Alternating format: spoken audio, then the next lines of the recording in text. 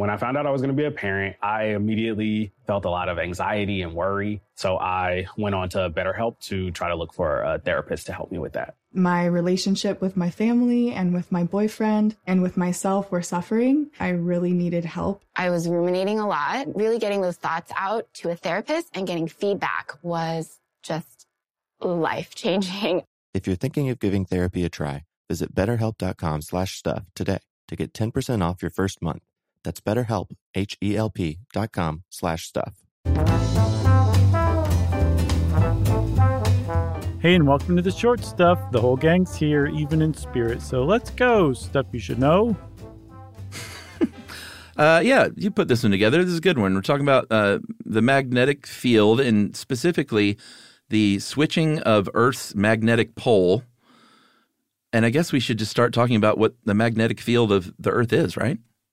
Yeah, you kind of can't really get past that one because apparently it seems to be fairly peculiar to Earth to have a really solid inner core made of, I think, iron and nickel. And that that is basically bathed in a bath of molten outer core. And because that molten outer core is constantly roiling and convecting and doing all sorts of crazy motions, it actually produces a dynamo effect where a magnetic field is generated. That inner core essentially becomes a giant bar magnet with a north pole and a south pole. Yeah. And that magnetic field radiates from the center of the Earth outward into outer space. And it does some pretty cool stuff. One, it prevents high energy particles that are bombarding Earth at all time from reaching Earth generally and killing us, just shooting right through your throat and out the other side. Right. So life can exist on Earth. And then less importantly, but more beautifully, it also creates the auroras. And also why I wear a Kevlar turtleneck.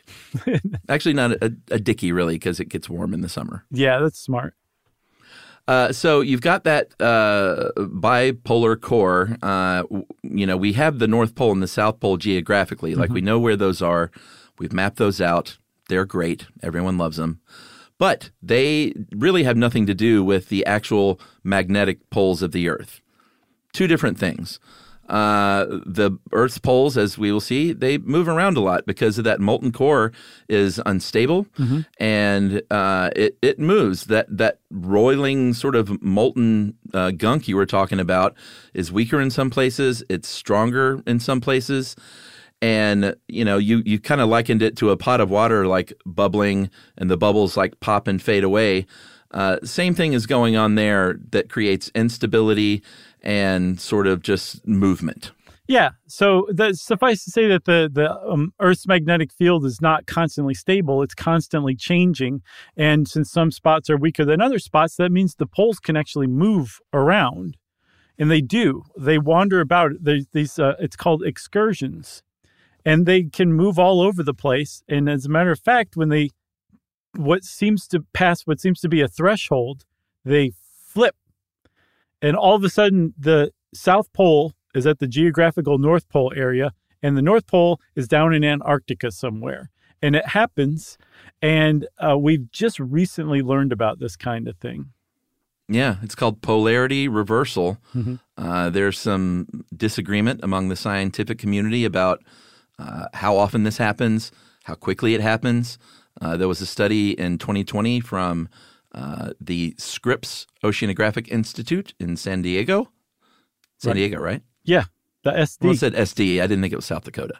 Definitely not. Or Southern Durham, North Carolina. It could have been that one. It's definitely not South Dakota, though. I'll tell you that. Yeah. So they had a new model based on 100,000 years worth of data. And they said, actually, these poles are wandering like a lot. It's a real walkabout. They're wandering about 10 degrees a year. That is equal to the distance between Atlanta and Toronto, or for our Aussie friends, Brisbane and Melbourne.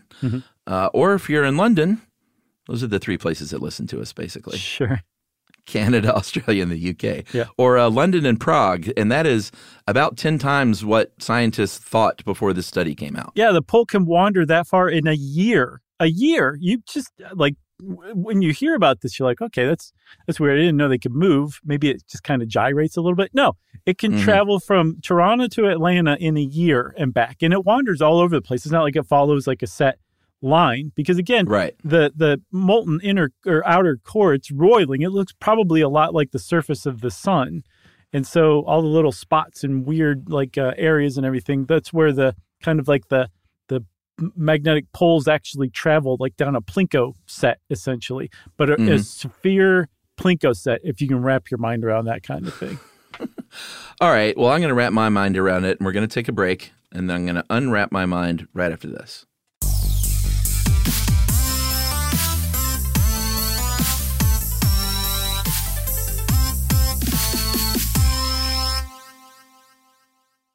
Today's episode is brought to you by Altoids because, let's face it, unraveling the mysteries of the universe is tough work. But with Altoids, your breath will be stronger than a black hole's gravitational pull, more intense than an alien abduction, and more reliable than your phone's battery during a podcast marathon. When it comes to needing intense freshness, Altoids have you covered. Altoids are stronger than your favorite conspiracy theory, more intense than the latest true crime docuseries, and more reliable than a Bigfoot sighting. They're not just mints, they're curiously strong mints. Find Altoids in the checkout aisle. Grab your tin today.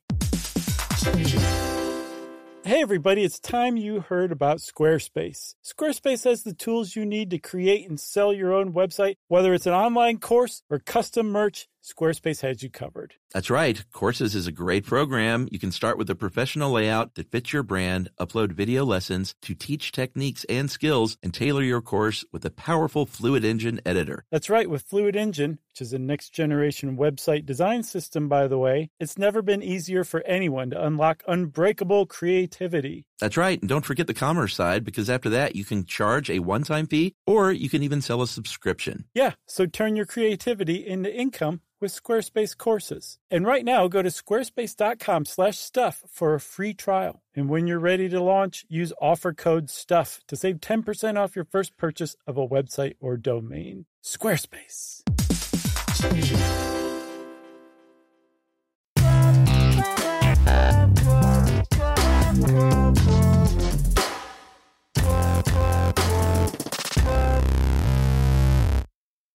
All right, so we were talking about this thing it's really hauling. These poles are moving around, and they can actually flip. And the last time that happened was about 42,000 years ago in what's called the La Champ, I guess. The La Champ excursion, great band name. Yeah.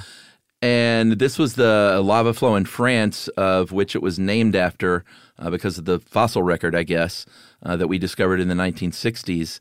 And during this excursion, the North Pole went across North America, then said, all right, well, now I'm going to drop down into the Pacific, or through the Pacific, to Antarctica. And then I'm the North Pole, by the way, and I'm going to stay there in Antarctica for about 400 years. And then I'm going to go back up through the Indian Ocean to the actual geographical North Pole. Yeah, roughly that area. Back to generally where the magnetic North Pole typically is, right? Yeah. That's really fast. 400 years on a geological time scale is like, a blink is too slow as a description or analogy. And so the La Champ excursion seems to have had some pretty significant effects on the planet. That 42,000 years ago coincides with a bunch of weird stuff that happened on Earth. There was a lot of glaciers that expanded in all sorts of surprising places. The wind patterns changed globally. The megafauna, a lot of megafauna species disappeared from the fossil records, and so too did the Neanderthals. That's right. It was a really, really significant period of like surprising and kind of dismal activity in Earth's history. And they have traced this to basically a weakening of the magnetic field, that it's probable the magnetic field became very weak and that allowed the poles to flip very quickly. And that it wasn't necessarily the poles flipping that caused all of this weird stuff to happen, but that the magnetic field being weakened probably also let this weird stuff happening. So the reversal of polarity was a symptom, just like, say, the disappearance of the Neanderthals was, or the change in wind patterns were. They were all symptoms of this weakened magnetic field around Earth. Yeah, you talked about it, sort of acting like a force field against that particle bombardment. That probably weakened it enough that they were bombarded. The ozone layer was damaged. A lot of UV light is just baking the Earth. And it was just bad enough where scientists obviously are like, well, when is this going to happen again? Because we're in store for something pretty rough. Mm-hmm. And what they've kind of come out with was, we're not sure exactly when it's going to happen again. Because you can't look back. I think you mentioned earlier it doesn't necessarily happen in a pattern that you can count on. Yeah, it doesn't seem to.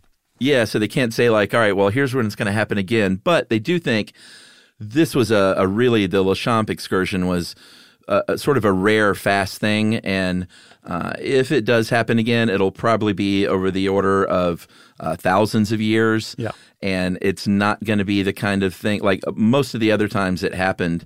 It was over a much slower time period. The Le Champ was just so fast, it wrecked everything. And it probably wouldn't be that bad if it happened again because it would be on a much slower, thousands and thousands of years timeline. Yeah, I mean, tens of thousands of years versus hundreds of years. That's pretty significant as far as differences go, right? And if this sounds kind of like if it rings a bell, we talked a little bit about this in the plate tectonics episode where like the magnetic striping at the bottom of the sea is basically lava flows recording reversals in polarity of Earth's poles. This is very much what we're talking about. So because they think it happens over, tens of thousands of years, and if you look back in the fossil record at other times that coincide with polarity reversals, there doesn't seem to have been anywhere near the kind of catastrophic events that came from the Le Champ excursion. They're not particularly worried about it, but we do know that if it did happen on like a normal slow time scale, we still have to adapt because a lot of our technology relies on a stable magnetic field.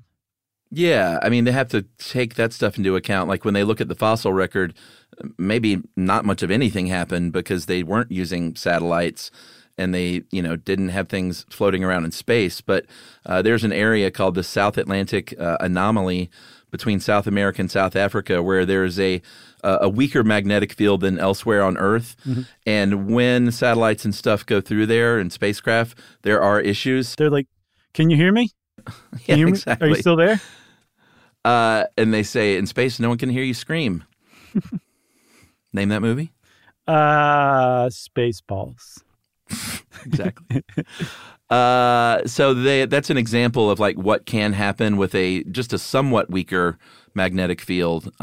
So they would have to account for that stuff ahead of time, know it's coming, and account for it. I think there would be some economic impact. Yeah, but, for sure. I mean, I think who was it? The Cambridge Center for Risk Studies said that it could be like a $6 to $42 billion cost for the United States, which honestly, that's chump change when you look at, budgets of the United States. Buddy, that's a day. Yeah. A day. So it's not like, I mean, that's a lot of money, obviously, but yeah. It's not like that would wreck the American economy or anything. It depends on how long it went on for, Well, yeah, I guess so. I mean, if they didn't get up and running within a few hours, that could be, it could add up. It could add up. Speaking of knowing it's coming, I want to go ahead and stem the tide of emails. I know that Chuck was talking about Alien, by the way, everyone. Oh. How could Josh say Spaceballs? One other thing, Chuck, because the disappearance of the Neanderthals coincides with the weakening of the magnetosphere and probably bombardment of UV radiation and ions, you may be right that the Neanderthals really did melt. You might be onto something, man. That's an old one. You got anything else? I got nothing else, JM. Well, then Short Stuff is out. Stuff You Should Know is a production of iHeartRadio. For more podcasts from iHeartRadio, visit the iHeartRadio app, Apple Podcasts, or wherever you listen to your favorite shows.